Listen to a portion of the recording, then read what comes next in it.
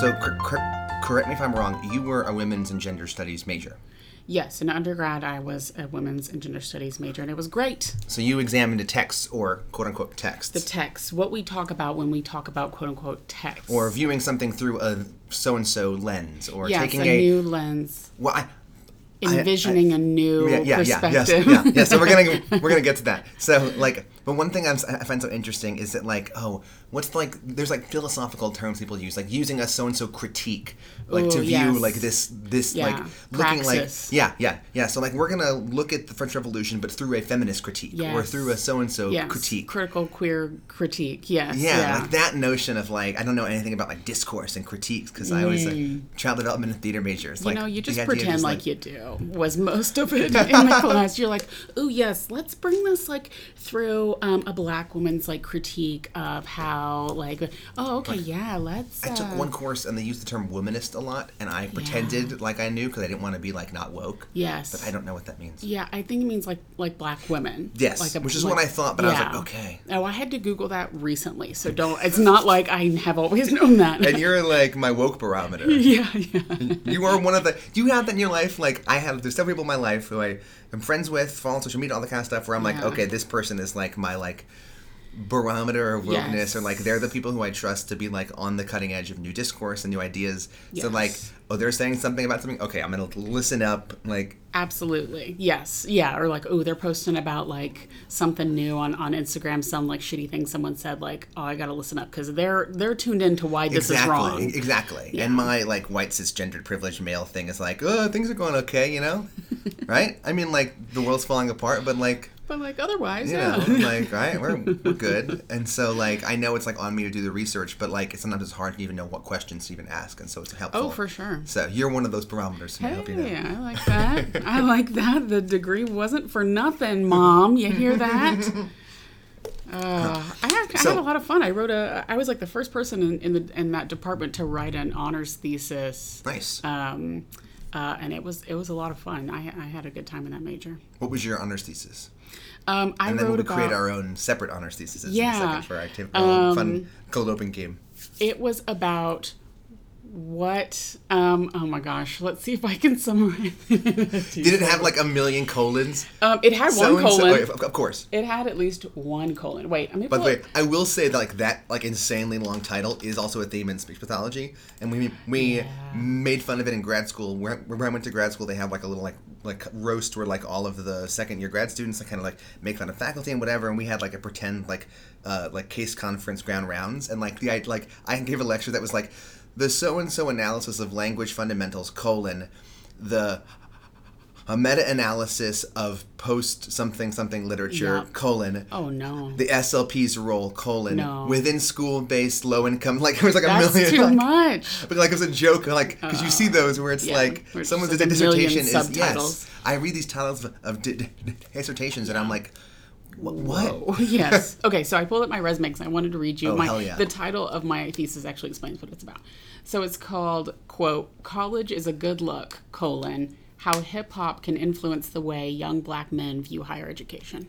Wow. So I talked about... is that a quote? College is a good look. Is that a quote? College is a good look is a quote, yeah. It's from a J. Cole song, I believe. Oh, cool. So I examined hip-hop and rap songs from the last 10 to 15 years that spoke about higher education or success in one way or another. So I talked about the college dropout, Kanye West college dropout, J. Cole, who did go to college, talked about college a lot. Mm-hmm. And then I talked about sort of the influence of what success means to black men in America, and if that includes or doesn't include higher education and what that means. So you touched a lot on HBCUs and their role and their current influence and all that. I did talk about HBCUs a little bit, yes, but it was more about what it was more about what the media says is cool about college. Is college cool in the media that black men take in? Is college one of those things that people are hey, you should go? Yeah, the way it's portrayed generally, that's something that's being accessed as a positive, or the way it's being portrayed, it's this doesn't seem appealing at all. Yeah, right. That's exactly. interesting. Cool. Yeah. Very cool. I know. So we're going to create our new thesis today. So you posted this on Instagram. It's some meme. I can't remember where we found it originally, but I found it. Some woke Instagram I Exactly. follow. So it's basically there's that for everything. There's what's your, if you were God, protector of so and so. It's like these kind of things where it's basically like your first name and then like the day you were born, like all those correspond to a thing. Like you build your own things. Love like those. yeah, it's like a Manhattalib-esque thing. Yeah. So this is what is the title of your gender studies thesis, which I loved that you posted that, and like mine is so like insane. Yeah. What's yours? Yeah. So what we're gonna do is we're gonna each say what ours are. Yeah. And then we're gonna like do a minute or two of like what actually you would be writing about. Like, what's the topic? Okay. Like, what is your thesis? So this is your title thesis, and like, what is it about? Okay. So basically, the first one is the first letter of your first name, the first letter of your last name. So you guys, you're going to learn more information. You're going to learn what the first letter of our last names are. Your birth month, the date of your birth, and then the color of your shirt. Ooh, so mine's going to change, actually. Yeah, mine's going to change, too. It actually might not, because I wear a lot of blue shirts. So this might be the sum. I should have changed. So it might not change, actually. Whatever, it doesn't matter. I don't even remember. So basically, and the date of birth ones are like 1 to 3, 4 to 6. So there's like windows. There aren't 31 different options, which makes sense. I wish. Okay. So do you want to go first? I'll go first, sure. Okay. Okay, so mine is, first name, building. Yeah, M is building. Oppression. Well, I guess we don't have to say what our initials are. Yeah, we don't. If you want to find it and match it up. We'll share this this thing, I guess. Yeah. Okay, so building oppression, shaping the gendered sexuality. Building oppression, shaping the gendered sexuality. The gendered sexuality. I love shaping the gendered sexuality. Okay, so sell me on this. Building oppression, shaping. Well, of course, as we all know, the gendered sexuality is obviously that one sexuality that is the rarest of all sexualities that happens to be particularly gendered. It's not your heterosexual, it's not your homosexual, it's that one wild card one that is only for the gendered body. I'm making this up. No, great. And in the ways in which society of today and yesterday builds oppression towards those of this gendered sexuality. Unpacking that a bit is what this thesis gets into. And over the next 160 pages, I will... 4,000 footnotes. Yes. You really did the work. I really, I did the capital W work. Exactly. And here is a text, capital T or lowercase t text? Is it a text or is it a text? It's a, in the vein of Audre Lorde, it is a lowercase t text. So no, this is not your typical patriarchal, hierarchical capital T text. For some reason, I ate a Starburst off your desk. And then I went, I'm recording a podcast right now. Right. Why am I eating a Starburst? I wasn't going to judge or stop you. I'm just making choices. It's Sunday. This is like not our usual recording time. I feel like the shows when we're not recording at our usual, middle of the day on Saturday recording times, there's a kind of a little different vibe to it. So it's a shakiness. But this is good. This is keeping off the Sunday scaries. Yeah. Oh, God, big time. Oh, don't remind me. Yeah. Okay, so for mine. Yes. All right. So J. So imagine. No. It's not imagining. It's imaging, which I don't even know what that means. Imaging. Maybe it meant to be. No, because A is imagining. So I guess No, it's imaging. So it's imaging. Like photographs. We're like magnetic. Like MRIs, magnetic resonance imaging. So it's just imaging. So we're imaging something. Okay, great. I like that. Imaging oppression. We have the same last initial. We do. Imaging oppression. Okay, imaging oppression, examining anew, and I'm wearing a blue shirt. Where the hell is that? Examining a new future. Ooh, imaging oppression. Examining a new future. Oh. Okay, so what this is. Yeah, okay, so imaging oppression. So imaging oppression basically means sometimes oppression is so systemic and it is so hardwired into the way we go through our days, we don't even understand what it is. So imaging oppression means we're basically kind of putting a face to it. We're looking at it, we're scanning it, we're looking at our society right now and saying, okay, this is what it is. So imaging oppression, examining a new future. So the only way to actually radically think about a new social future, social justice, actually something radically different than what we have now. The true status quo is actually to really take a full 3D scan of all the different angles of oppression. Mm-hmm. Only then can we actually examine and create a new future. Yes. That would truly be a new future. That's and right. not just another repackaging of what we've been doing for the past millennia. A sonogram of society. Yeah, exactly. A full CT scan, That's MRI of what we got going on. Yeah. That's deep. I wish I was wearing... See, the color of your shirt's the one which is fun. Yeah. Because otherwise, like, it can change up. Yeah. No, this was... but I was wearing a blue shirt both times, so it's been this one. But I swear I didn't pre-plan this. I was wearing a gray one last time, which was homosexuality. So it wasn't all that far from what I said in the first place. Imaging oppression, examining a new... And let's see, what I was wearing yesterday was a pink shirt. Examining a new state. Ooh, interesting. Ooh. Examining a new state. And so there it's not like state as in like nation state. It's more like state of being. State of being. Okay, see, I was thinking nation state. So we'll share this this little photo or something on it's fun on Twitter. And if anyone knows the like date of birth of like Will Graham or Hannibal Lecter, like let's fucking get let's after find out it. What their thesis exactly. is. Like let's fucking get after that. I know. I thought that's where you were going when I was thinking. Wait, I don't think. Well, I know that Hannibal's an Aquarius, but that narrows it down some a bit for us. We still need to know like month and date. Yeah. Within a 3-day window. Exactly. I'm sure it's somewhere. It's somewhere. I would love to know, just so we can be like, boom. Is there anyone who's like, oh, by the way, happy birthday, Alana, and they just like walk away?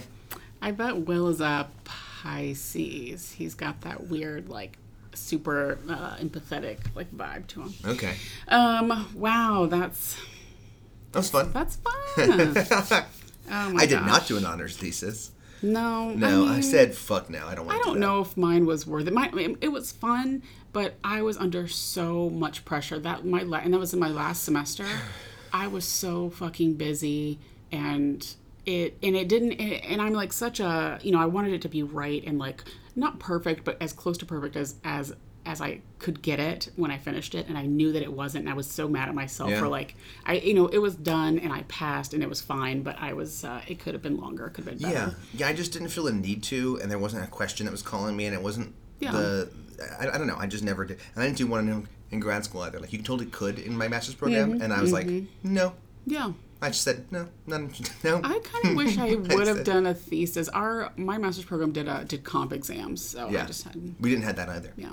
Did you have anything? No. Well, all the coursework, and then it was very clinically focused. So you had every semester you had at least one clinical placement as well as like an externship, and that's the stuff I gave a shit about. Sure. Like being a really really good clinician. So like I was like, fuck research, fuck a thesis. I don't want to do that. Oh, that makes sense. So, and that's maintained. Yeah. People are like, you don't get your PhD, and I'm like, fuck no.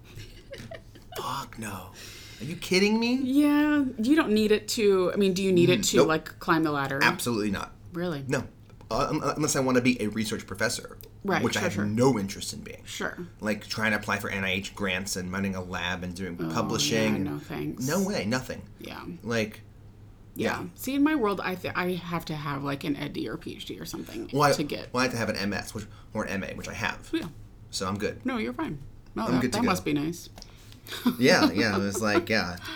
And, like, I am so, like, so averse to any kind of administrative work. Like, nothing, like, it's really funny. Like, and I might have mentioned this before in this episode, so apologies. But, like, how the job that I do both plays so intimately to my strengths and also, like, really pokes at my weaknesses, both personality-wise and just, like, thought-wise. And so it's this weird push-pull I have weekly, daily even, where I'm like, oh, I hate this. And then I'm like, okay, I'm energized by this. Oh, right, boom. This is, I'm locked in with this person. And it's always, like, the person-to-person stuff. Yeah, right. Connects with me. And any kind of, like, okay, you got to fill this form out or do this paperwork, or you need to actually write your goals this way. I'm like, fuck you.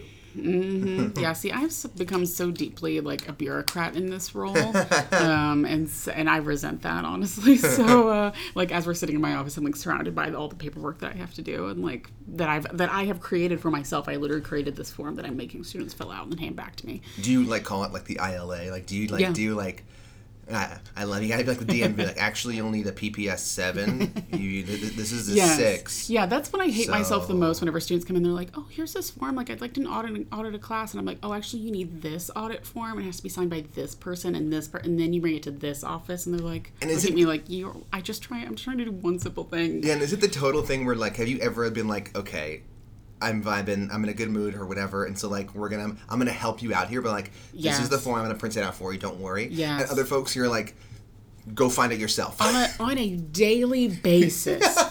One student can come in and be like, "Hey, no worries, I'll take this form. No, you don't have a signature? That's all right. I'll process it. No thing." Yeah, and then the next student that comes in, they're like, "Oh, I don't have my signature." I'm like, "Then you better turn around and go find it." It's all about attitude. It's all about how they come in. It's just about where I am in my mind. Like if I just gotten some stupid email and maybe that puts me in a bad mood, and then I understand it's completely unfair, and I try my best to like stay as like equalized as I can. It's impossible. But it's so hard. Well, and also would imagine it's both your attitude, but also the people who are coming in. If someone's hey, I need a new whatever, and you're like, okay, fuck you. Like, I don't owe you anything. It's your responsibility. Yeah. But if someone's like, hey, I'm sorry, I thought this was the form, and like they're like, they just seem to me like making some kind of an effort and like genuinely like mixed up the forms or whatever. Oh, absolutely. No, you're right. That is a big part of it too, because there's a our school has been known to be to house a few entitled students from time to time.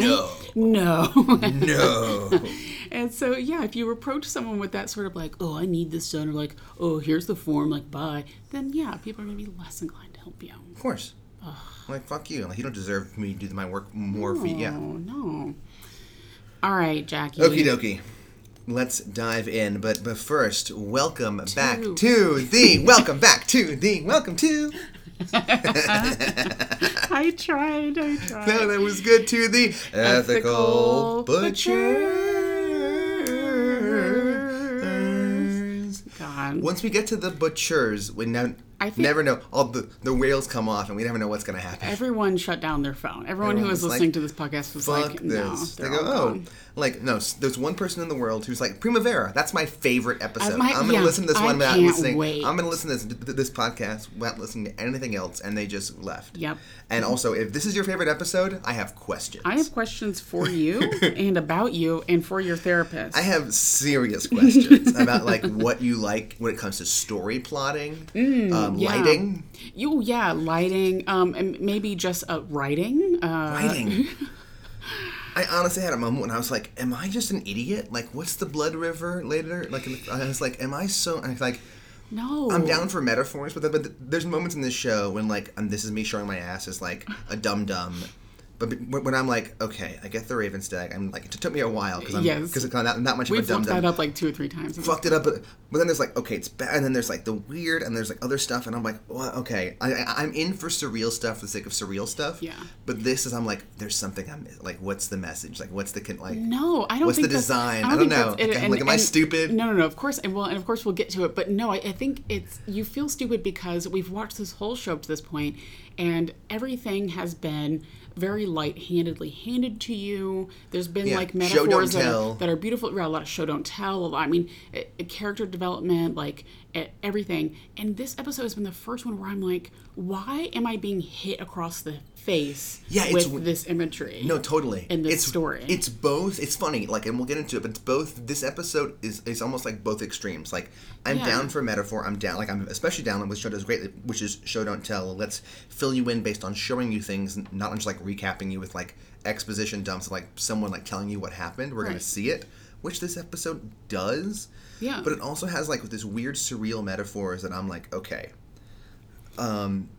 okay, what's happening right now? Like, what's the meaning of this? What's the meaning of this? And then there's also like exposition, but that is just tell don't tell. Yes. That like tell don't show. That then like is just feels very heavy-handed to like, let's get to like, we have a point we have to get to. And I think this has been our problem with other episodes in the past. I know there's one in season 2 where it's like we had to end up with Will getting like a mistrial or whatever. Right. So like we have our endpoint story-wise. Yeah. So let's try and like connect to where we have to be by the end of episode 2. We have to be here. Right. Okay. Let's get there. Yeah.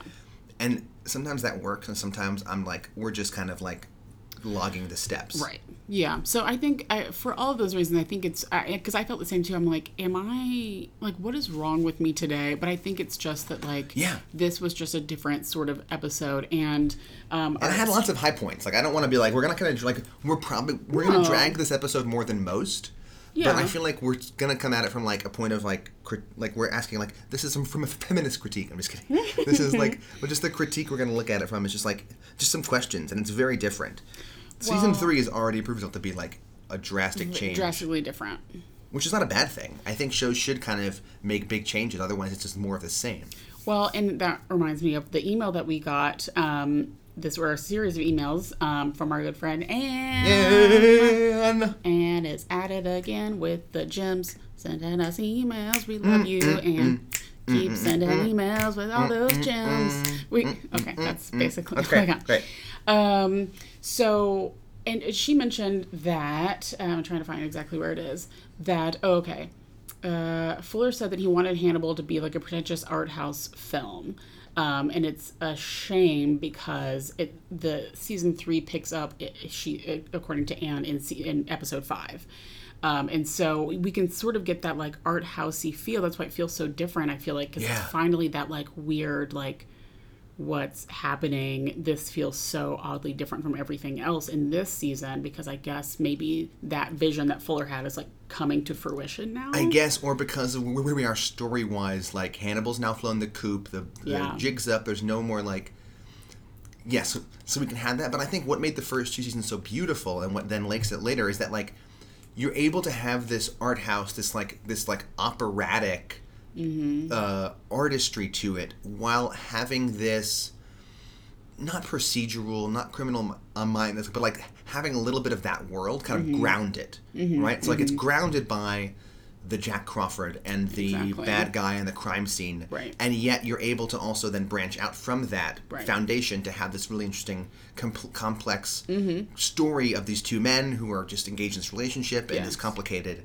All of this, it's gorgeous, and you're able to do all this, and yet it kind of grounds it to the world. Well, right in this episode, and we'll get there, but there was a moment where I was like, is this like a Lost situation where everyone's been dead this whole time?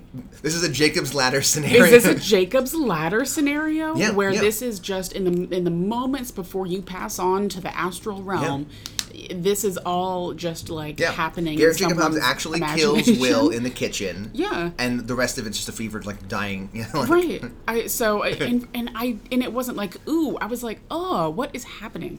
So anyway, but I do want to move on to our housekeeping and then onto our Rolodex, and then we get on to the good stuff. So when is it when we do the title of the episode? Is it now? I'm blanking on the Primavera. Oh, what does a Primavera mean? We can do it now. Okay, go for it. Primavera. My favorite, what's it called? What is a... I don't know. My brain has stopped working. Chorus. My favorite chorus. Chorus. A Primavera is whenever you go out into your local forest and you're foraging. Your local forest. Your local forest. Guys, support your local forests. Don't buy an Amazon forest. Support your local forest. You go out to your closest local forest. And you go foraging for those local forest berries, all right? You collect the berries, you put them into a small container. I thought you were going to say cornucopia again. I was like, we already did it. You know what? We already did the cornucopia. No. That was last course, and it was delicious. You put the berries into a small container. You fill up the container with, just some more local milks. Some goat milks, perhaps, and some cow milks. Or interesting use of the plural there. Or, well, you're going to want to go for multiple cows and multiple goats. So it's the milks of the cows and the goats. Got it. Yeah, got it. You fill it up. You let that marinate overnight. You're going to want to do it for at least 8 hours. You cannot open that jar any earlier than that. You let it ferment. That's right. So then you open it up, you put it in a bowl. It's like cereal. You just scoop it right in. You scoop it, and that's Primavera. You're right. It also is, so it's interesting. So, like, we know about pasta Primavera. Yeah. And, like, you'll see that, like, occasionally, like the course, or, like, like primi, like which is not Primavera. Olive Garden. Primavera means spring. It's an Italian word for spring. Mm-hmm. So I found this on Hannibal Wiki. So this is the second episode after Kaiseki to have the episode title mentioned in dialogue. Although, I'm pretty sure... Actually, no, he does say Kaiseki. He also says Mukozuke in the Kaiseki episode. Yes. But yeah. So, in this case, the title refers both to the style of preparing pasta popularized in the 70s, which is pasta primavera, like the vegetables, which is actually an American Italian invention, and it involves the 15th century Botticelli painting of the same name, which he says in the thing. So that's where that comes in. I mean, that could also be right, but I'm skeptical. I think what I said is right. I think you're right.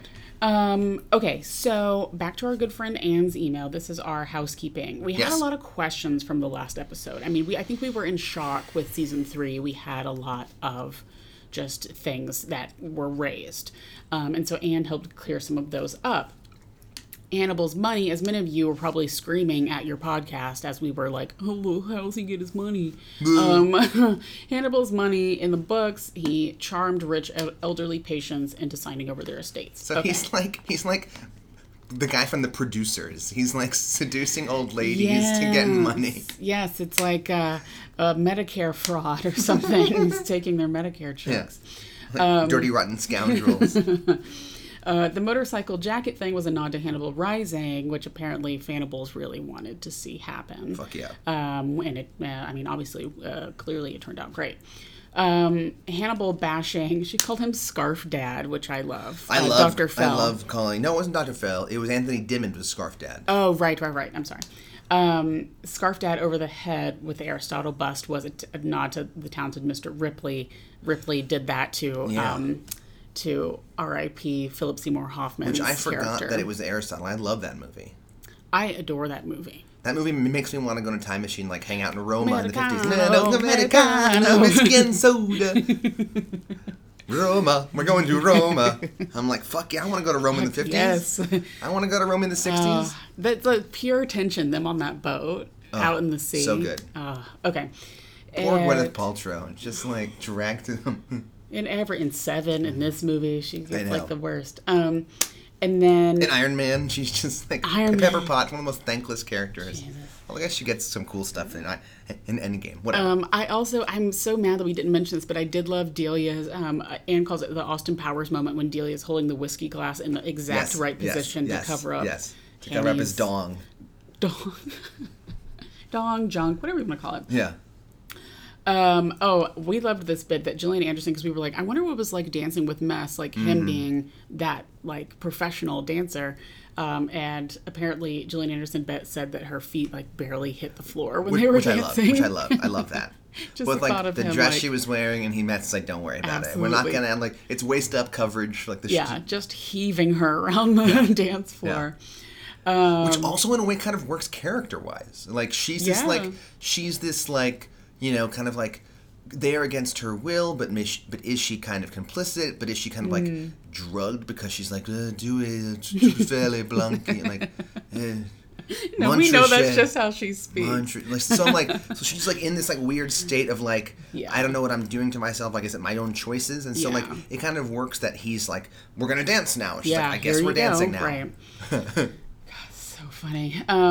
Zachary Quinto, of course, we were like so shocked by that. My mind. Absolutely blew our minds. And of course, he later on has a speaking part, so he was brought in. Can't wait for that. Can't wait. I'm a huge Quinto head. What's he been in recently? He was in recently? Skyler. He was great. And Heroes. He was Skyler in Heroes. Oh, I didn't watch that. Heroes. Was his big for one of his big first things. So right, that's how Fuller knows him. Recently, I don't know what. After Star Trek, he was in that show, The Slap, right? Oh my god, that fucking show. Right. And now that I've like been to kids' birthday parties, I like literally imagine The Slap, because it's like the kids' birthday party and like someone slaps someone else's kid, like that's like resonates throughout, like it's amazing.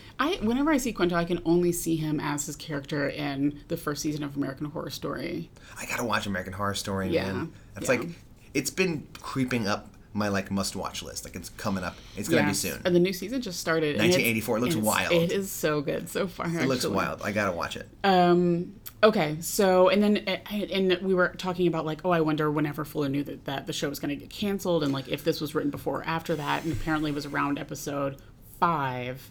That's when it was announced that the show was getting canceled, and then they bumped it to. I remember when they bumped it to a different time slot, and I thought it moved to like Friday night, like 10 p.m. Right? 9, yeah. It was just like no one's gonna watch that. Yeah. I mean, I fucking watched it, but I was like, no one else is watching it at this time period. Yeah. This is like the period of death. It is like Friday nights, like it's Thursday and Sunday are the two primo spots for prestige TV. Yeah. And like Friday night is like the shittiest of the shitty spots. Yes. So thank you for all of that info, and you the best. Yeah, you the best.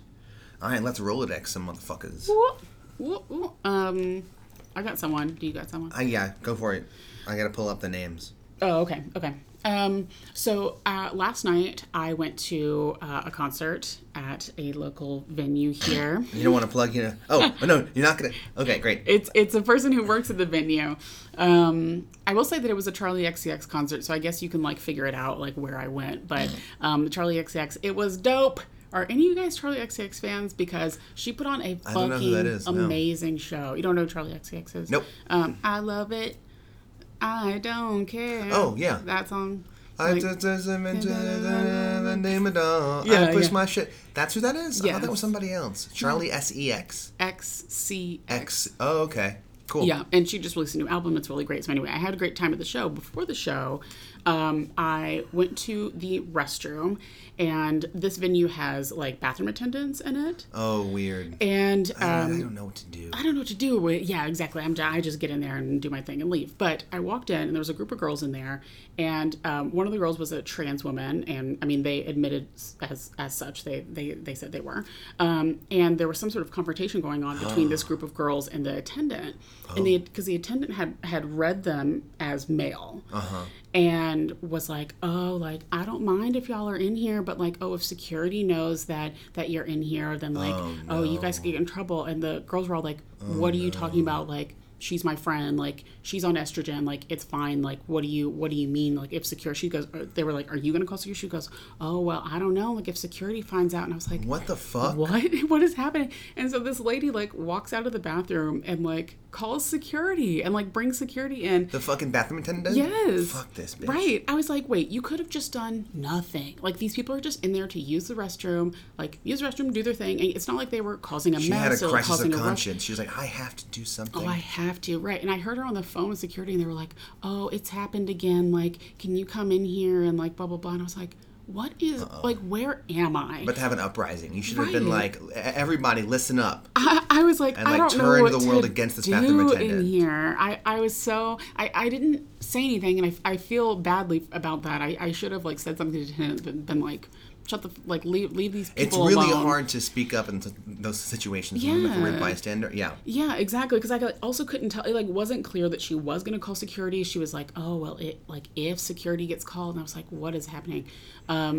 But like security showed up, and they like the girls just like left. They were like, we already went to the restroom. Like, bye, we're gone. Like, and again, it's not like they were making any sort of a ruckus or like whatever. That's it was so stupid. I was like, this could have been a complete non-issue. I hope they complain to the management of the venue. Well, that's what I was hoping too, right? I know I was, because they were, I mean, I heard them, they were all speaking to each other in the bathroom. They're like, oh, yo, we're gonna fucking sue this place. Like, what are you like, what is happening? Like, what is even, and if you know anything about Charlie XCX, like, she's super, like, LGBT positive, and, like, her, like, a big, a portion of her fans are, like, members of the LGBT community, and I was like, of all, like, times and places for, like, this to be occurring, I was just so confused. It was just, like, the weirdest time, and I felt terrible for those girls. So hopefully, like, management, I kind of now want to know what the venue was. You'd be like file a complaint. You could still file a complaint today and be like, hey, by the way, last night this is what I witnessed. It's the people who could, That's true. I know. I've thought about that. But I'm like, I might. No, it's hard to speak up in the scenarios. Like, I want to call myself out before I drag some other fucking people into the Rolodex. For not doing something, I felt so uncomfortable and so taken aback in the moment. And it wasn't as openly discriminatory as that, but it was still just like someone being a dick. So I work in the medical center, and it's like a maze on steroids. It's like a bunch of Yes. different buildings that were up at different times, and there's parking like Central Garage and Right. East Garage, and then there's You walk in a building the on one level, clinic, you and end then up on there's another level. is it Medical Center East? Is it the clinic? Is it the hospital? Right. All different places.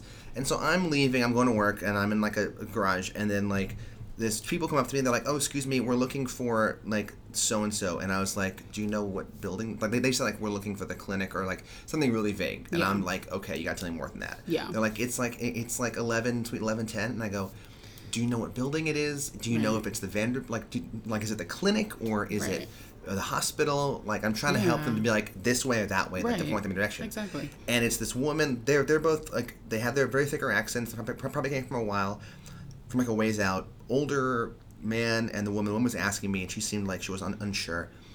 And she was like, "I might have it in my purse." And then the guy was like, "You could have just looked in your purse, woman." And like kind of like did that like gross like good old boy like yell at her thing. And I was just like stood there. And then she looked, and I was like, "Yeah, so that's gonna be over that bridge." And they left, and I was like, I felt so gross by that guy just yelling that.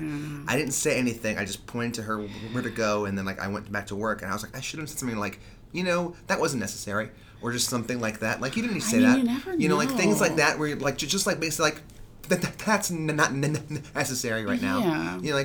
Yeah, I know. Just like something of like But that. it's Like, and I felt tough. like it was so hard. Like I ate at me the rest of the day because I was like, those are little moments where like I could have just said something. No, I get that, but it's tough because you're also like trying to weigh like, again, these are strangers, you know what I mean? Like you're trying to help them. Like you also don't know if this guy, I mean, we're in Tennessee, like you don't know if this man like has a gun. Like I don't know. You mean like you don't know what like the violence that people are capable of. Yeah.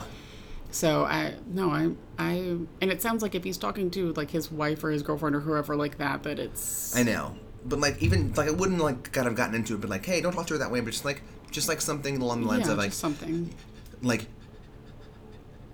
you don't need to say that, or like I don't think that's called for, or just like something of us like I don't think we need to talk, like just I don't know, I felt bad about not doing anything, and it's hard in the moment because like when something like that happens, you kind of like get this like almost like shock of just like what is this really happening right now, and it's hard to like have, especially when I had that happen with like verbal things or like what do I even do, and then like you kind of become like blinded, like you kind of freeze. Yeah.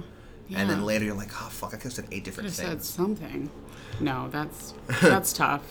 All right, so the people I also want to add to the Rolodex are, so I've been reading about the Jeffrey Epstein stuff, and there's been multiple women who've been accused of like leading the recruiting of his, like recruiting these women. So women, like, if you want to read another thesis about like the role that women play in actively destroying and actively perpetuating these things. Yeah, a lot of things, especially white women.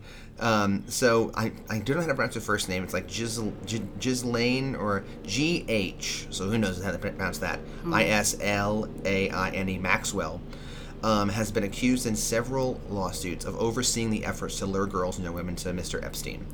Of course, she denies those charges. Another woman named Sarah Kellen reported to Ms. Maxwell, and one of her responsibilities, lawyers the accuser said, was to schedule sex for Mr. Epstein. This is horrible.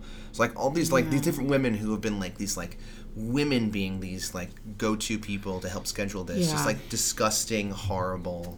Well, and it's tough. I hate. Okay, so we just finished watching the most recent season of Mindhunter, and they sort of like talk about this, like the people who help the like terrible people do the terrible things. And this is like some Abigail Hobbesian type stuff. Yeah, and it's like there's always, and I'm sure, I don't know, it's tough, and that's objectively awful things that Epstein did to these minors and the people around him. Yeah, so I shouldn't say underage women, girls. Yes, yeah, girls, children, and but it also, it's like what sort of like cycle of like victimhood or like violence are like these women a part of? Yeah, too, no, you know, no, totally, no, I totally agree. Not to like excuse the action and at what all. kind of dialogue did they say to themselves to justify things, and how much did they know or not know? And, right. You know, you do these things at the same time, like. At the same time, like you're responsible for doing these things, and if you know what's going on, you have a responsibility to not do it. Yeah. Especially like if they're not also being victimized or have been abused and are being made to do this. They seem to be like employees of his, which is opposed to like victims also like recruiting the next victim, things like that. That's very different. Right. Exactly. Ugh. So I do wanted to add one thing, just because I want to give her a shout out, because she's the fucking greatest person in the world. And there's the Rolodex we've been adding people to. I also want to occasionally do like a toast. Like, who would Hannibal just toast his glass to? Yeah. And I want to toast to Greta. Yes. Because Greta's the fucking... Greta Thunberg is the fucking greatest. Yeah. She goes to Congress. She's like, sorry, I'm not going to sugarcoat it. You guys aren't doing enough. She's balling out. I just love it. She's like, sorry, I'm not sorry. Sorry, I keep fucking with my water bottle. I'm just like, she's like, sorry, I'm not sorry. Like, do more. Yeah. I'm not going to like pat you on the head for doing like barely anything. I just love that she was like, yeah, here's the statement I've submitted. It is like the report that all of these scientists have already written. I don't want you to like hear my words. I want you to hear theirs. Yeah. Because the science is out there and we should be listening to the scientists about this. So, and she was like, yeah, you guys aren't doing enough, so do better. Sorry. Bye. Yeah. No, yeah. It's great. She's amazing. Her. Love her. So tough, so brave. I couldn't imagine. Love her. Being 16 and holy shit, I was an idiot when I was 16. Leading a revolution, essentially. Amazing. Yeah. Okay, so let's dive into Primavera. Let's do it. Let's do it. Let's have some spring pasta. So now we're just catching up with Will. Rain, okay, we're catching up. This is another replay of we've got to relive this again. Like, this was god fucking awful. I did miss seeing his face. It was nice to see him again. And I love how Hannibal or Mess Mickelson says prison cell. You take my life from me? No. And then he raises his voice. My freedom then confine me to a prison cell.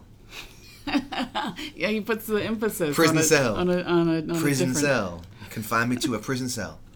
And I was like, oh, I love it. But yeah, I was like, okay, this whole confrontation from the moment that Will like walks into Hannibal's home and he sees Abigail and Hannibal standing behind him and he guts him, and I was like, all of this, Jesus.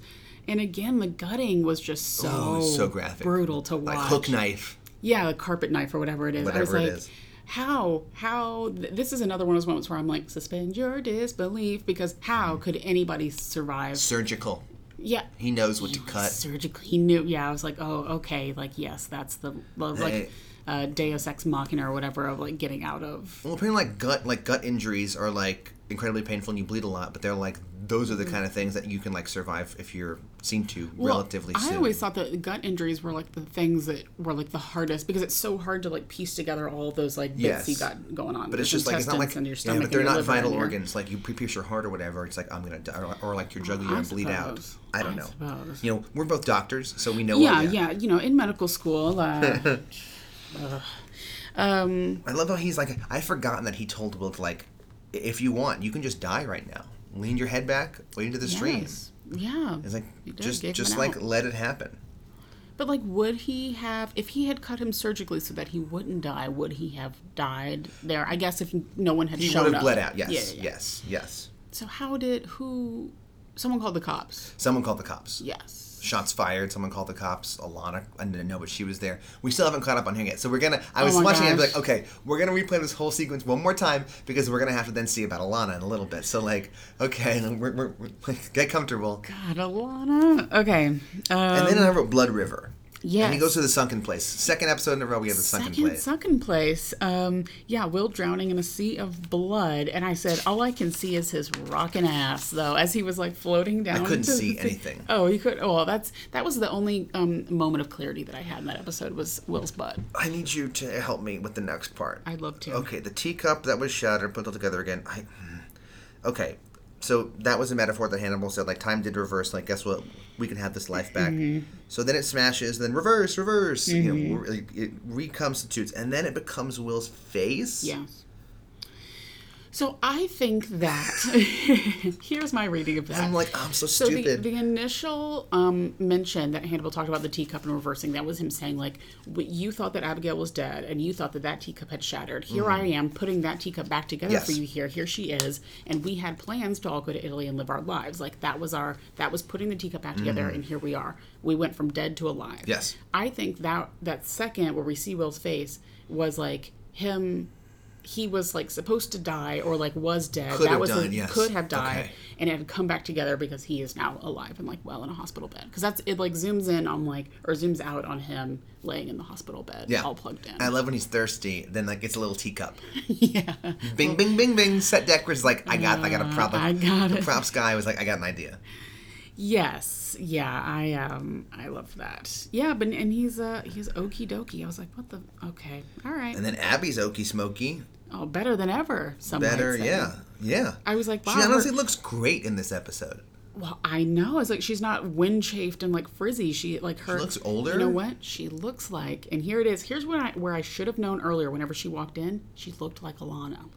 Interesting. She had, and later on in the episode, she's wearing like a sort of drapey, like crossover white shirt. We'll get to it. Don't spoil it because it's the only costume we can talk about. I know, not spoiling, but I'm like, she is dressed in like an Alana fashion. Yeah. Her hair is perfect. She's wearing makeup. I was like, she looked great. I should have gotten the hint the moment when she walked to the hospital. Wow.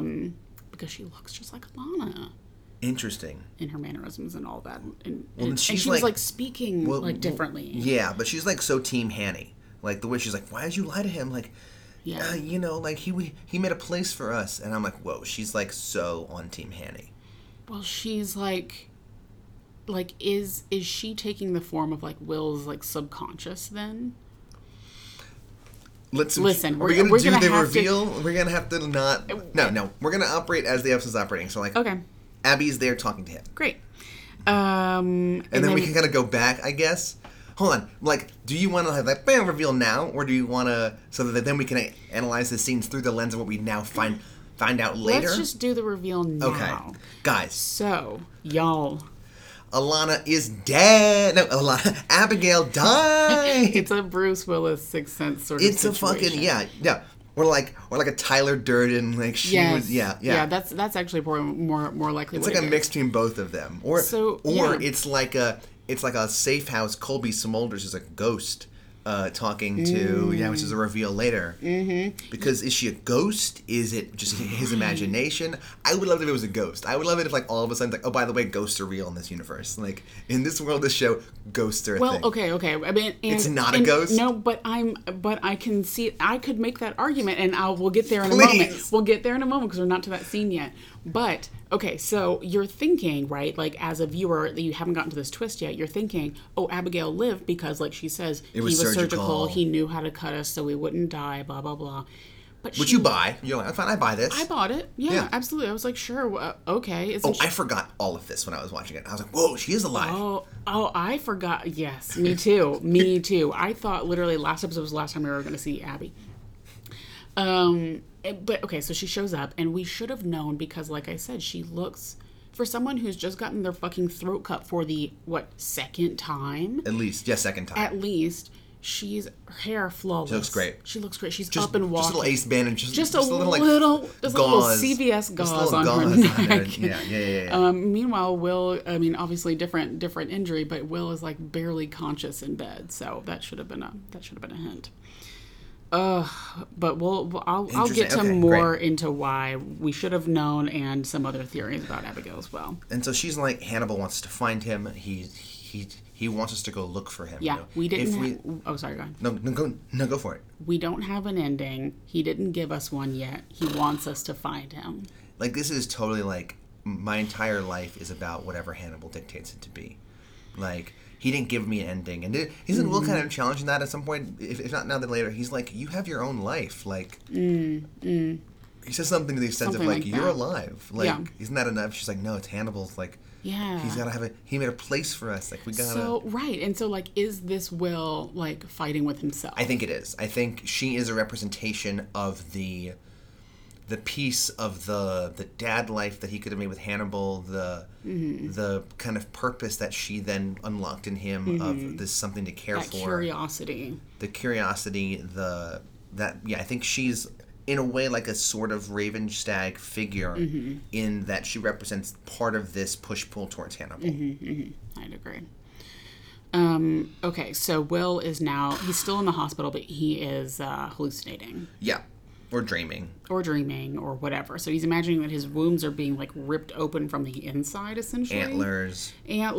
He eventually, like, sees himself in Hannibal's office. Then he's fully dressed again. He's fully dressed. There's paper falling from the ceiling. Yeah, he's watching them burn the shit. And he's like, oh, shit, flashback. Palermo. Fucking called it last episode. Boom. No, you did.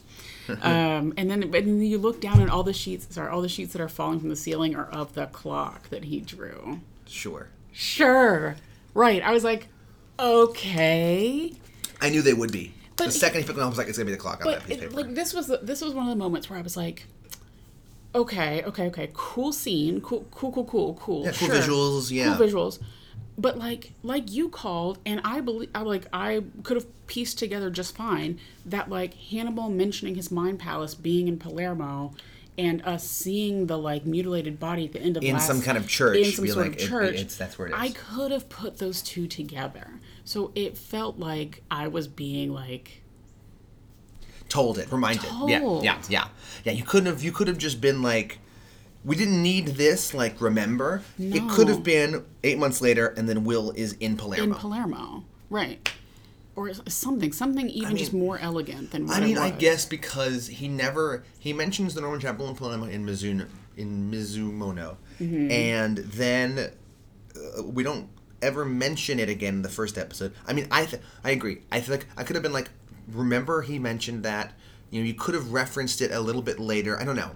Or, like, if Abby is his subconscious, why couldn't she have said, remember, he said something about Palermo, like, he made a place for us in Palermo, because, like, that would have been, like, she would have known because he would have told her. Or just something about mind palaces. Something about mind palace, but Hannibal would have presumably told Abby, like, what the plan was or where they were going, because she, like, presumes to know about the place that he had made for them. Like, I just feel like there was a more elegant way that we could have skipped this whole scene, as beautiful as it was. Interesting you said the word elegant, because Will then in the next scene says, like, talking about God and about Hannibal, and he's like, elegance is, he's not going to come help us, because that would be inelegant. Elegance is more important than suffering. Is this 8 months later in the church? Yeah, 8 months later. Here's my ghost theory.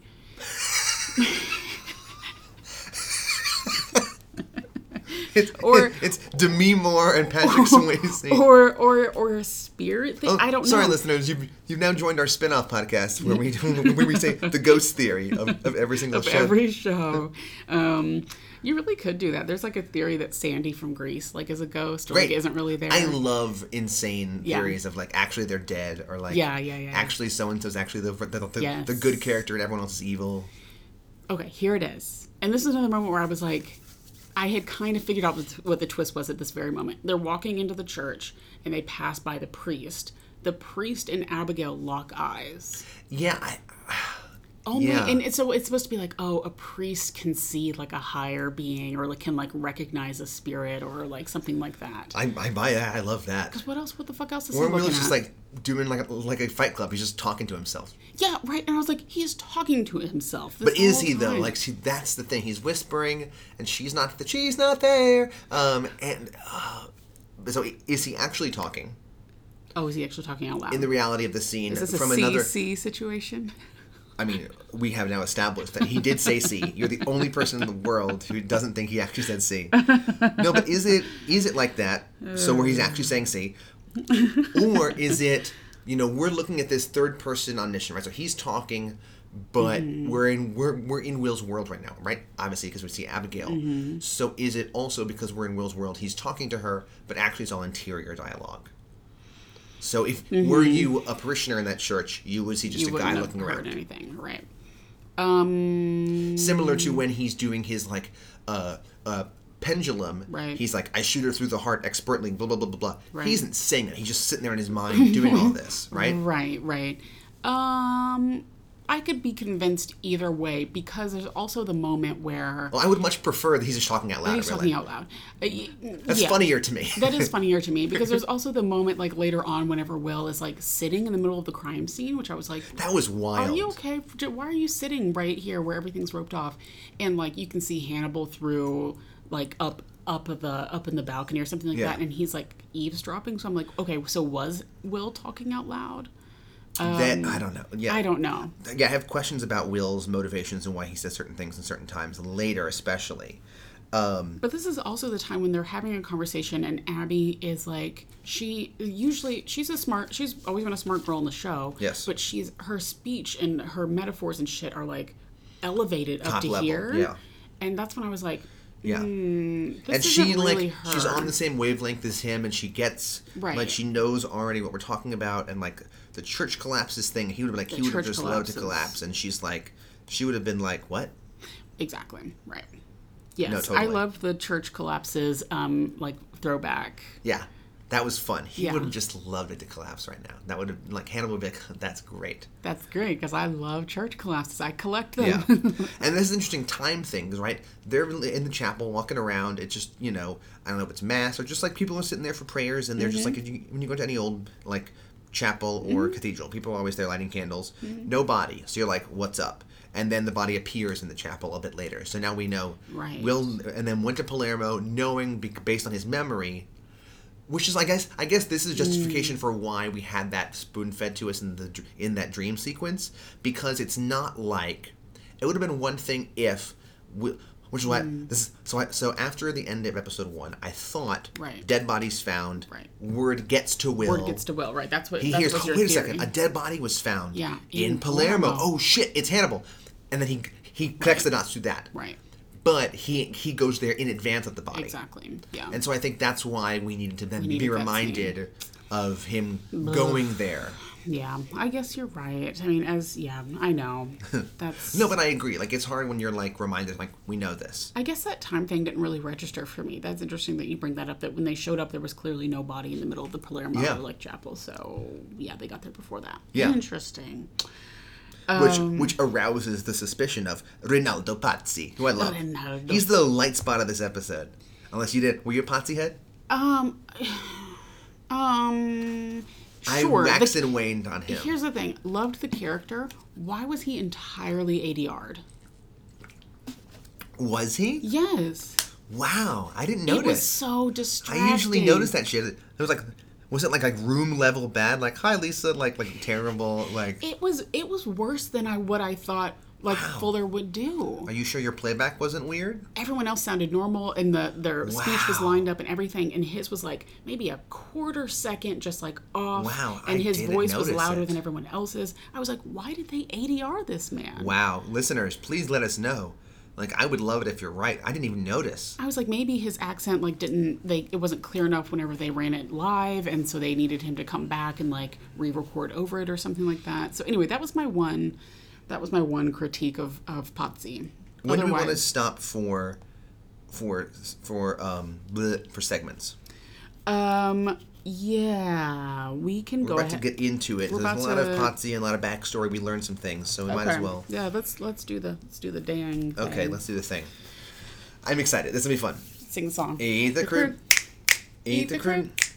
Eat the crude. Eat the crude. Eat the crude. I like your high note there. That was nice. You were singing. Thank you. I was just so mortified by the butchery that I did of like the last time we sang. No, you killed it. So do you want to tell our lovely listeners what we have in store for us today? Yeah, this is another Halloween gem. I'm really excited. This is a box of boogers. It says, "Snot your regular gummy." Ugh.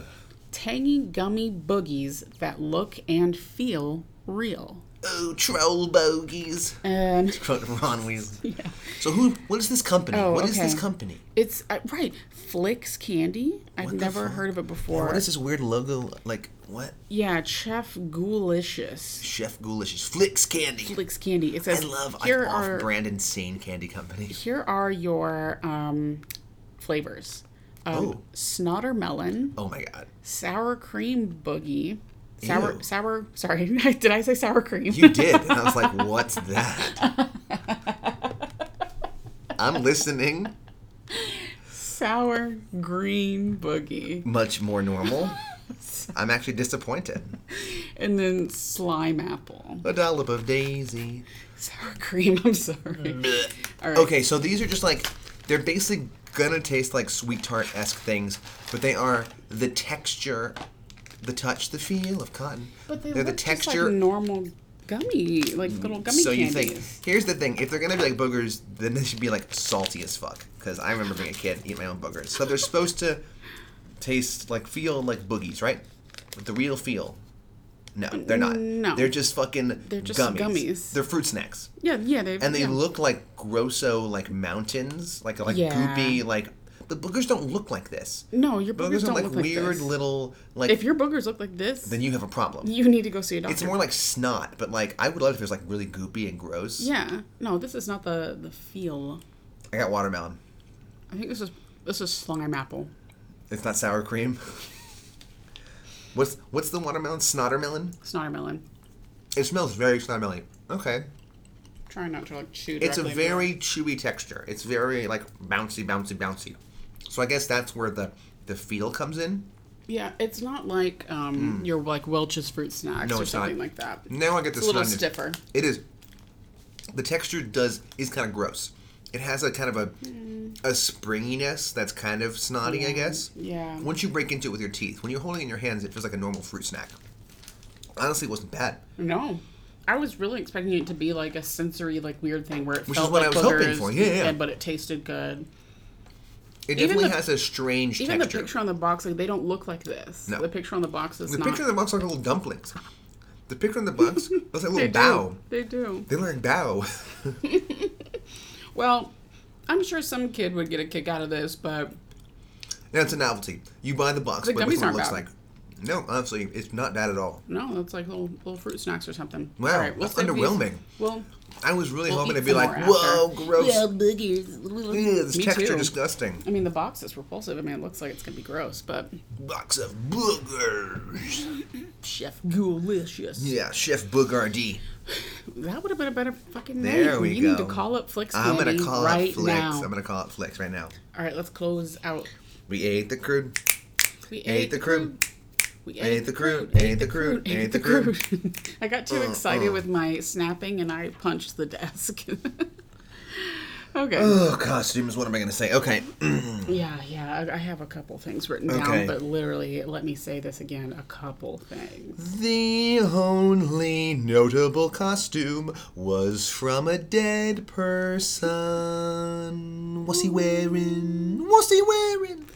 You're not wrong. So first of all, What's he wearing? what's she wearing? What's he wearing? What's happening? Where are we? It's so dark in this fucking episode. I couldn't make note of what Potsy was wearing. I was like, finally, we got a new guy. What's he wearing? either. He's got like a jacket. He's like Bobo Jack Crawford. He's like blue shirt, black tie, pulled down, Italian guy. Yeah, you're right. Bobo Cool. Jack Crawford. Sure, Italian Bobo Jack Crawford. Okay. Right, okay, so... He's like Will and Jack come by. We'll get into Potsy. So Will, when he is imagining himself at Hannibal's, is in a nice, like, chambray shirt. He's in a classic Will outfit. Classic. I think his pants are brown. He has some nice pecs in the hospital scene. Oh, We're talking about body and hello. costumes. It's like it's like in that scene in Last Jedi when like those sequences when like Rey and all of a sudden Kylo Ren have this like weird moments where they're like, why are we connected right now? Yes. And he's like, and like Adam Driver's just like peak, like he's just like shirtless. He's got the her pants on. Yes. He's like he's like cummerbunds on. And he's like just like big just nothing fucking. but He pecs looks and great. shoulders. Oh, he looks amazing. You know that they're like, Adam, 3 days from now we're going to do the shirtless scene, so like get ready. It's a pump. So like Get to pumping. start eating ice and like doing push-ups all day long. Eating ice. Yeah, he looked amazing. I had like vibes of that, like Yeah. like the thing around the chest and around like the belly. like the nice pecs. Yeah, so okay, yeah, Will looked nice. Like there's another time when he's in like his like utility coat, his trusty utility coat. He has the collars popped up later in the catacombs, which look nice. You're right, that does look nice. Every other like scene, his glasses are on and they're off. I couldn't make the sense glasses of logic what it is. Makes no sense to me. I thought I had cracked it, but now I can't make sense of it in this episode. I wonder we should go back and be like, if he's talking to Alana when she's a ghost, he has glass. Like, Abby. I would love it. Yeah, Abby. I keep saying Alana. Abby. I would love it if he is like this weird like Google Glass. Yeah. Like when he's wearing Ghost them, like, vision. he has like ghost vision. It's fucking Ghostbusters shit. Yeah. Yeah. So Abby. She looks great. Abby looks great. She looks looked like great. Alana. She looked better than Alana. She looked great. Oh shit! Don't let Alana hear, No, she hear looked that. great. No, and I can't wait for Alana Oh, I to can't come wait back. till we get reintroduced. Oh, fuck yes. Reintroduced. She had like a reddish coat. Coat She jacket. she had that like sort of white drapey shirt that was had a little bit of a crossover to it and had a red coat. She had a nice part in her hair with like it had been kind of volumized. There's a little bit of a curl to it. She had some really nice makeup on. Her cheeks were really like pink and She nice. looked older. She looked like a woman. She looked exactly. I was like, okay, this can't be Abby because we know Abby is usually in her little floral scarf. I know, she's been through the and wars. her frizzy hair.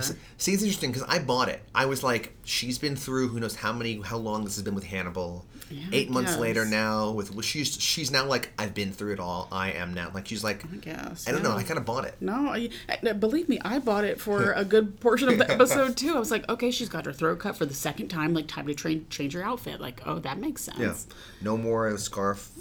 Just she's like, fuck it. But other than that, I'm like, I didn't Nothing. nothing. Nothing. You especially when they go down to the catacombs, No. it's like I No. can't see. Nothing. Who's And we don't what? even see what Hannibal's wearing. He's like he's in like a jacket. His hair's down. I think his hair's down. We He's saw that always in in the like Palermo shadows, church. like listening. Don't get me started. This episode. Oh. Okay, so that's all I got. That's all I got too. It was wild. I was literally, like, wow, the characters in this show, in this episode, are Will, Abby, Hannibal, and Potsy. And Hannibal's in the dark all the entire time. Hannibal's in the dark. And Will and Potsy are the least interesting costume characters. Right. So Abby gave us the most to work with, and it was like 2 outfits One and one outfit. that I can remember. Yeah, and then like the hospital, and she's like, it was surgical. He knew how to cut me. She's wearing like little cardigan, t-shirt, Yeah. scrubs-ish, jeans Yeah. maybe. Oh. Fine. Okay. Yeah, sure. Comfy. Hospital clothing. Oh, this episode. All right, well. Okay. I may not always kill you, but as long as there is a chapel in Palermo, you will know where to find me. I'll be so sure to hide me. God only knows what I'd be without Henny. To quote what Will says. Quote Will. Yeah. God only knows What I'd be without you. Love the Beach Boys. Okay, so Potsy. He's from Florence Police. I love how they say Firenze. And he's like, I've read all of the FBI profiling papers on you. Yeah, because I was like, how's he know him? He's like the Italian Will. He's like, I share your... He is. No greater pleasure than that moment of knowing. Yo. Not suspicion, but knowing. That's the moment when I was like, whoa, this is Will, like, looking at himself, like, 30 years in the future. I guess so. Still He's like Jack meets Will. Racked by the thought of Hannibal getting away. Yeah. Like, racked by that, like, wanting to find him. Like, Il mostro di Firenze. Destroyed by him. I do love, like, the best part of this episode is hearing Il Mostro, which is fucking awesome. So many times. That's fucking awesome. Il Mostro. So, yeah, he says... I wrote this down, and I'm not sure what it means, so I'd love your interpretation of this. I hope I can help. Potsy says, I've got the scars of a man... No. Will says, I've got the scars of a man who grabbed his gifts by the blade. And Potsy says, you grabbed the wrong end. Okay. Let me try and justify this line. Okay, so Will is like, I have these gifts of imagination where I could put myself in the mindset of these killers. I could see things that most people couldn't know, kind of Sherlock Holmesian, rapid imagination. I could connect dots and know things just intuitively. And I followed that rabbit hole to where it got me too close, and it was dangerous, and I got hurt. Yeah. Because I kind of got lost in it. I guess that's what it means. So you're saying that he grabbed his own gifts by the blade. Yes. I was reading it. Okay, no. Tell me the Will line again. Yeah, and there's a way that you could read it both ways, and that's I think always I'm go back to the text. Oh, what is the capital text? T text. Yeah. Will says, I've got the scars of a man who grabbed his gifts by the blade. See, yeah, his own gifts. His own gifts. See, I thought they were talking about Hannibal's gifts. No, because he's already referring to himself in the third person.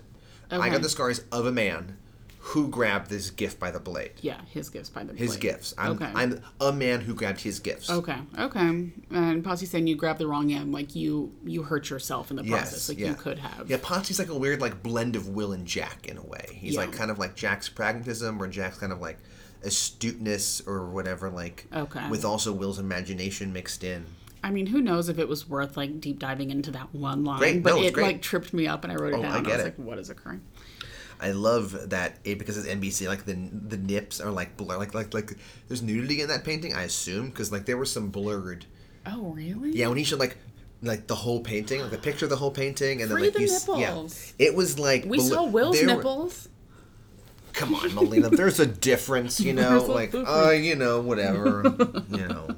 Feminism only goes so far. Can we talk about how hot young Hannibal is in that photo? Yes, that photo looked holy shit. Holy moly. I need that young framed. ass, that young Lithuanian man. How did you know he was Lithuanian? But I'm not going to worry about that. Yeah, right. I need Gorgeous. that photo framed. I want to know where that photo was from. That was like his first headshot. Yeah. And like the Danish ballet school or whatever. I'm gonna say it. I haven't said it in a while. Mamma mia. Mamma mia. I mean, Mess Mikkelsen's a gorgeous man. Oh yeah. Objectively, at any his point hair's in a bit life. too long right now, though. I look up film on Instagram, and At he's the in like moment? film cons right now, and his Yes. hair's a bit long. Yes. He has the gray salt and pepper look, which looks good, but whatever. It's for me. You prefer your men with shorter hair. If it's that color, I don't know. It just doesn't vibe. I like it short, like a close crop. If you're going gray, love it, rock it. But like a close crop. So You gray. want like a Don't Anderson say Anderson Cooper. I Cooper. knew you were gonna say Anderson Cooper. I mean, I guess. I don't know. I don't know. That's just me. Listeners, have at me if you're like, fuck no, he looks great. But that picture, young ass Henny, holy shit. Holy hell. And then then we're going to this flashback where Potsy's telling us about how 20 years ago he was haunted by Hannibal, the Il Mostro. He saw him painting every day the Uffizi, the actual painting. He's like, oh shit, this is the guy who did Botticelli. this is the guy who did the Primavera bodies. Yeah, but no evidence. No evidence. He fucking knew it. Botched the investigation, but he knew it. Will says, no, there's no evidence. He eats it. Yeah, I love that. I love that. And then he's like, all right, Will, have at this. And then he hands Will the copy. So it's really interesting. So Will and Ghost Abby are in the crime scene, ? And there's like something hidden behind they can't see the dead body because it's hidden behind the little fence. Oh, okay. And then they leave. Is it and still then, there? I thought it was... No. So here's what happens. So they go first to the chapel, but then they go again, and it's like the crime scene. But then there's some cop who's like, "You gotta get out of here," in Italian. And Will's like, "What did he say?" Oh. And then the cop is like, "He wants to talk to you." And then it ends up back in the cop scene where he meets Potsy, and then he leaves. And then Potsy, the two of them go back to the chapel when it's just like a police tape, but nothing else there. But nothing. No, but there's 3 evidence tents. That I guess numbered of evidence where tents. the tripod was, maybe. Well, that's the thing. Okay, so we all know that evidence tents, it has a number on it so that you know where the evidence was found. But they're just encircled around the skeleton engraved in the floor. Which I guess is where the tripod was. Like, this is where it stood, but but the body's gone. So he's like, we need you to look at. So Patsy then does a Jack Crawford and gives him, or Katz, and gives him the pictures. Yeah. And Will does his thing. There you go. I'll leave you alone. Do your thing. No pendulum, though. No pendulum. I know, but whenever he's in his mind place, when he's imagining the design, he doesn't have glasses. And when he comes back, he does have glasses. Again, the glasses logic. I don't know. We need to now really take hard data on the glasses. This is the level of nerding to become. We need to watch the show just for the glasses. We're gonna do one reading just for the glasses. And I had to ask Blythe what a topiary was because I didn't know. I googled it. I googled it. Trimmed bush. Yes. No, that's so funny. I wrote that down. What's a topiary? I wrote it down in notes and I hit look up because I was like, all right, I know the word. What's a topiary again? Also, this is an emo-ass album name. Valentine written on a broken man. It is. That's an album title. I'm writing that down. A Valentine written on a broken man. So Will's imagining the torso. It starts thumping like a heart, right? And then it starts to come unfurled. What the fuck was this? I was like, whoa, is he going to turn back into Scarf Dad? I was like, what is happening? So it's Dimmon's body. We know this. It's Dimmon's body. Do we know this from the show, or did I read that somewhere? But I just made the assumption that it's Me Dimmon's too. body. How did he get it to he took the train from Florence all the way down to Sicily. What did he have it in a cooler? Did he check his bag? Did he ship it on ice? Yeah. This morning I was like, okay, wait, it's Dimmon's body. I buy that, but wait a second. How did you get? It's like the Cat's observatory situation where we're like, how did you load in? How did you load it? What was the load in like? Yes, what was the load in? And then the rivets. Is he building it there? Or is he loading the sheaves and putting them on blocks? And he has the box on a pallet. Okay, so you got this body. Right. I'm assuming he carves it up and does the whole thing in Florence. That makes sense to me. Sure. Then you pack it on ice. ? Yeah. In a big fucking trunk and Sure. bring it with you on the train. You ship it ahead via I can see you putting it in a train in a big IPS, Italian Postal Service. Yeah. Yeah, something like that. It had to have been on ice, I would think. There's no way that he was constructing all of that inside the church. No way. So, but it's coming unfurled, and we're like, "What the fuck's happening?" And then it starts to transform into like the stag cometh. Right, but I was like, "Is it the stag? Is it the Wendigo?" It didn't have a head exactly. Yeah, it was on all fours like the stag, but it had a Wendigo like. It did? No, I mean it had like the antlers and it had the sort of vibe. Like there weren't feathers, which is what made me think it wasn't the feather stag. But it was like, obviously this is like the indication that Hannibal did this. It's like the indication what we're supposed to mean, and it's also the indication. And Will sort of mentions this whenever he like comes to. It's also the indication that like they're reconnected again. Yes, because he had watched the stag die in his kitchen. Yes.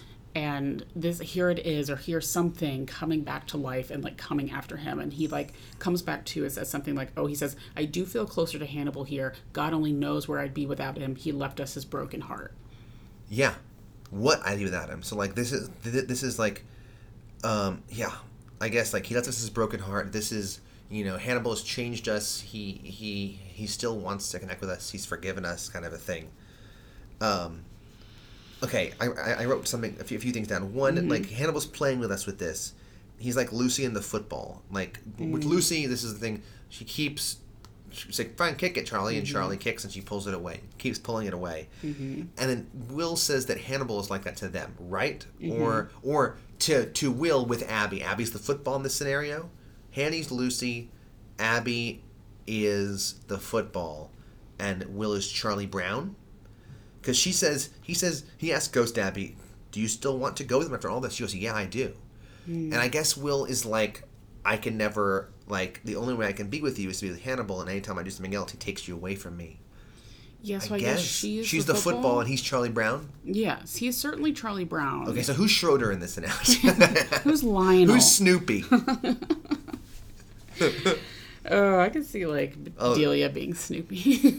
Well, no, if Hanny's Lucy, which makes sense because she has the psychiatric help for 5 cents. That's true, yes. Who's like Lucy's like, yeah. That's funny. That's actually a smart analogy.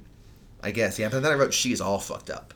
Well, this is back when I thought she was still alive. This was the exact moment where I go, "I don't think Abby's real." They were sitting here talking and I wrote down, "I don't think she's real." It took her vanishing and then the side by side.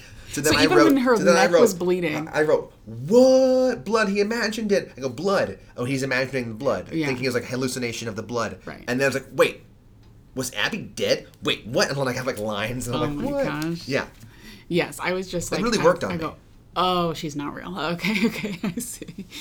I also love the summation of like Hannibal has multiple trains of thought going at once and yet never getting distracted by any of them. And we're one of those trains, right? Yeah, he says, and at least one of them is for his own amusement. Yes. Yeah.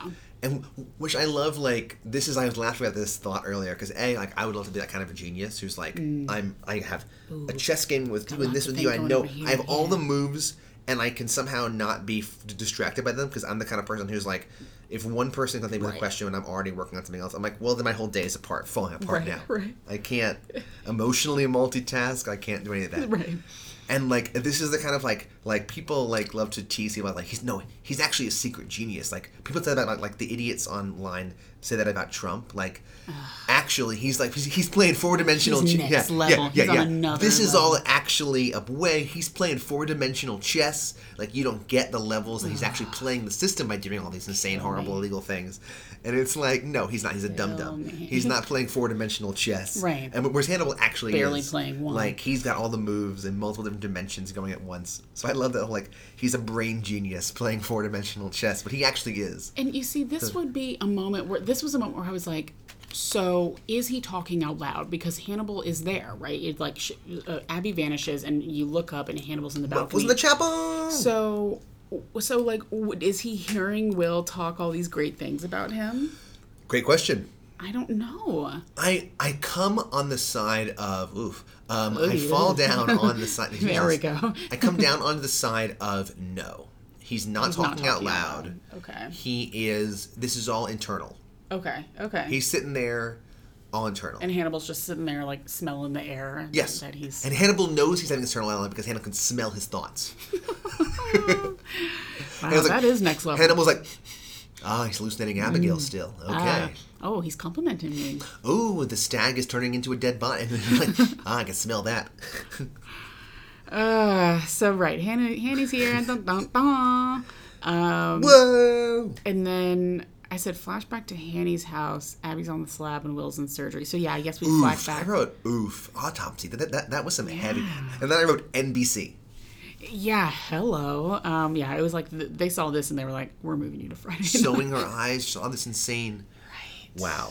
God, it's just and a character that like we love and like adore. You know what I mean? That's like well loved. Yeah. And you see her just like an autopsy is not a like a beautiful like procedure. Yeah, that was intense. Like the side by side of Will being brought back to life. Yeah.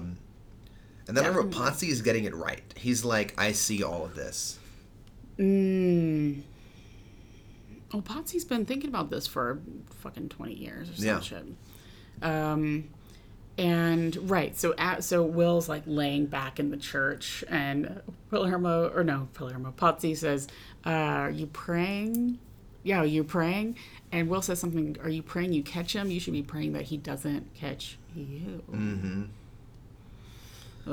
Again, who's chasing who? He's calling from inside the house. Like the call's coming from inside the house. Oh no! Like he's still here. Yeah. He never went away. He's still here. What makes you think I want to catch him? Will that says. Was the wild thing. Will's like, okay, wait a second. Like, what side are you on, Will? Right, and then we're down in the catacombs, and I wrote, bitch, this couldn't be darker. I also wrote, the bodies buried upright are insane. Right. These dead bodies that are in the crypt that aren't like laying, like, I guess in like some catacomb, I'm thinking of like Indiana Jones and the Last Crusade. There's like, there's like little like bunk bed, like inserts into the wall. Okay, great, fine, I buy that. But then there's just like weird like atriums in the catacomb, and there's just dead bodies just like standing upright in the corners. I couldn't make heads or tails of that. Okay, right. I was like, this couldn't be creepier. It couldn't be more dark in here. I love that it is like dead silent. All you hear is like Will's footsteps. And then like all of a sudden Will goes, Hannibal? It's amazing. Like, what was he going to go like? Yeah, I'm over here. And then Potsy shows up. Potsy's like, Will, Senor Graham, where are you? He's like, shh. He's like, and Will's like, comes out. He's like, you don't want to be here by yourself. Yeah. You don't know whose Will gets totally weird. Okay, so is all of this that Will's doing right now, does he know Hanny is listening? Yes. I would think so. So then, yes, is this then all performative for Hannibal falsely? Or is Will genuinely like, get the fuck, like, okay, is Will doing this to be like, get the fuck out of here, Hannibal's gonna kill you, I'm gonna play up my being on Hannibal's side to get you the hell out of here. Yes. Because I know that you're going to die, and I don't want you to die. That was my... Plus, I also want to see Hannibal, so I want to get on his good side. That's how I read it, was him, like, I want Hannibal to come to me, so I'm going to say these things and, like, get him to come to me. And also, I want you to get the fuck out of here, because I don't want you to just kill Hannibal, because I've got some other shit to work out. I'm like, curious I have what's another gonna happen. plan. Like, yeah. Right. Or just, like, I want to see him, I don't know what's going to happen next. Yeah, I don't know what's going to happen, but you are not a part of this right now, so I need you to get the fuck out. Yeah. Yes. I think that's was my interpretation. And then it ends with, Hannibal, I forgive you. Oh, this was the most... I was like, why? He goes... Break it down. Break it down. He goes... Okay, so right, this is the end. Yeah, this is the end. He goes, Hannibal, I forgive you. And then... He says, wait, is that what he... That's credits. Yeah, and then he just starts walking backwards into the shadows and just disappears into the shadows. And that's how credits roll. Well, Hannibal's like, he does the weird, like, earlier than the catacombs, and it's like, Potsy turns a corner, and Hannibal's like right there by the corner, like, I'm here, like, behind you, like, that kind of, like, weird, like, I'm like a ninja. But I was like, how, that's so corny is what I thought. Him saying, like, I forgive. No, he said something to Potsy. Oh, my gosh. No, this is an add a bitch. Let's do add a bitch before we do anything, because this is an add a bitch I have for me. I only have two. He goes, why don't you... Because Will, he goes, both of us are haunted by our death bodies. Like, we both have death in our past. Right. And then Will goes, why don't you carry your dead back up to the chapel, bitch, before you count yourself among them? Like, he fucking threatens him. Yes. So I wrote down that Will or someone said, you're already dead, aren't you? Who said that? I thought Potsy said it to Will, maybe? Did Potsy say that to Will? Maybe that's what happened. Maybe Potsy said, you're already dead, aren't you? And then Will just walked back into the shadows and said, that's right, he said something in Italian, said something like, oh, sayonara. Yes, he goes like, and then like, he goes like, good night. He goes, good night. Yeah, and he basically, just he's like, you shouldn't be here alone. Like the fucking Phantom of the Opera. Potsy's like, I'm not alone, I'm with you. And he goes, you don't know which side I'm on. Yeah, and he goes, what's your plan when you get, like, you're going to try and kill Hannibal. He's going to kill you. And then Potsy goes, what is your plan when you see Hannibal? And Will's like, honestly, I'm curious what I would do. I don't know. Right. And then Potsy's like, we're both carrying dead bodies with us, blah, blah, blah. And then Will, both to get Potsy out of it. This is when I'm like, okay, he's threatening him, but is it just a play to get Potsy the fuck out of Dodge? To get out of harm's way. He goes, take your dead bodies and get the fuck out of here before you become one of them. Right. Which is like a threat, as well as like trust me, get out of here. That's true. It could be both. But I just hated that fucking, the ending for Will, whenever, I forgive you, yes, and him just like, it reminded me of that. I didn't even notice that. It reminded me of that Homer Simpson gif where he like disappears into the bushes. Like disappears like backwards into the bushes. Oh, I love that. I was like, this is so corny. All right, well. That's the only added bitch I have. Well, I have one more. I have the, why don't you carry your dead back up to the chapel, bitch, before you count yourself among them. And then the other one I have was from the very beginning when he goes, you thought you could change me? And then Will goes, I already did, bitch. Which I probably threw out back in the season finale of episode 2. This will be my one contribution to add a bitch, and then we should rate it and close out the fuck out of here. This troubling episode. But it was a fun conversation. It was. So my example is, I've got the scars of a man who grabbed his gifts by the blade. You grabbed the wrong end, bitch. Yeah. That's a great one. That's a good one. Okay, so what number are we going to give it? How confusing. I mean, since we've talked about it, I think I'm lowering my score to a half point. I think I'm giving it an 8 out of 10. Wow. Yeah. Is that too low or too high? That's higher than I did. I feel troubled by that answer, but that's what I feel comfortable in the moment saying. 8 out of 10. 8 out of 10. I don't know, pieces of police tape. It's hard because there's literally no person, there's no objects. There's like hardly any, pieces of police tape is what I'm going to go with. Love it. Interesting. So I gave mine 6.5 immediately. I was like 6.5 upright bodies. Yes, okay. And then this is what I then wrote. I wrote 2 IDKs. I wrote, I don't know. It just didn't do much beyond sum up. I don't know. The realizations are cool, and I like Potsy, but it all just felt like a sort of a setup for that last moment. And, like, that's what I felt at the end of the episode. Now talking about, like, right, the Abby's dead reveal was interesting, and, like, is she this good? I hope she reappears. Like, it's kind of like, and again, I really can't remember a lot of the stuff from season 3. So we're, like, doing, it is like, we're part of the fandom, we're doing this, but we're also, like, going at this, like, through a view of, like, with fresh eyes in a way. At least I know I am. But this season especially. So, like, I kind of, like, I don't hate the, like, weird little, like, imagined ghost of, like, this kind of, like, thing to bounce off of it. But, like, at least it's cool. something. Like, I'm into that. I hope that doesn't go away. But a lot of it felt very telling. I'm going to kind of sum it up for you with text. So. Not much subtext. And then when there was subtext, it was what's going on. It drove me mad. No, absolutely. The heavy-handedness of it and the, like, just the moments where I was like, I feel like this scene was unnecessary, or I feel like this entire, like, piece of dialogue was unnecessary, or, like, this could have been so much simpler, so much, like, not what we're used to. Move us along, move it along, It was just all trying to move it along. We gotta meet a new character, we gotta do this. Underestimating the intelligence of, like, the audience or something, I guess. It just frustrated the heck out of me. No, it's hard, and, like, the last episode was all Hannibal. Yeah. Nobody else was in it. And in this one, Hannibal's in it. None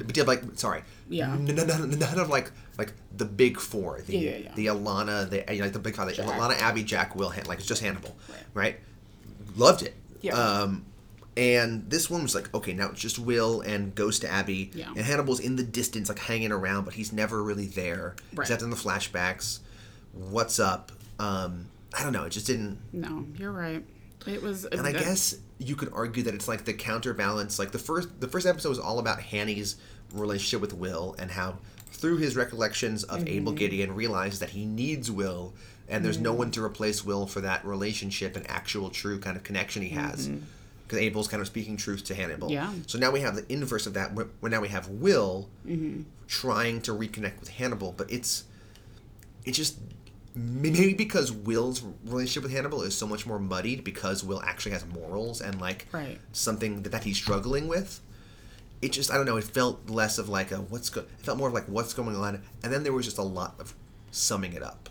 It was. It felt like, you're right. It didn't feel like what's going on. It felt like, I know what's going on, and like, why is it taking so long to get there? Like, why? Like, I already know that Will is going to reconnect with Hannibal. Like, it was like, blah, blah, blah. Okay. Like, what's happening? And I think if the first episode was the sum ups with Abel Gideon and then like less interesting Hannibal stuff, it would have felt worse. But because spaced in between this exposition of Gideon talking to Hannibal in the past, we have like crazy threesomes and like weird bedelia and dancing. You're like, this is a festival for my eyes and senses. Yes. It makes it a fun episode to watch. You're like, that's whereas what this one, you're is. like, okay, got it, good, okay, and then like it just watching Will and Abby talk is not very engaging. No, but it's like Will's subconscious version of Abby, so it's not even like really Abby. I mean, it was. Yeah, I agree with you. I respect your score. No shade there. I was just. This is like this and Potage we're gonna put down at the bottom. Rough stuff. And apparently, the Molly Shannon one, people rate really down low, but I actually love that episode. I love that episode because I love Molly Shannon. I love Molly Shannon. Okay, please follow us on Twitter and interact with us at @ethbutcherspod. Our website is theethicalbutchers.com, and send us an email at ethicalbutcherspodcast@gmail.com. This was recorded, mixed, all of that, edited by us, the Butchers, Jack and Melina. Our wonderful theme music is by Sean Hills, and our logo design is by John Larson. All right, y'all. See y'all on the flip side. Take it sleazy. Take it sleazy.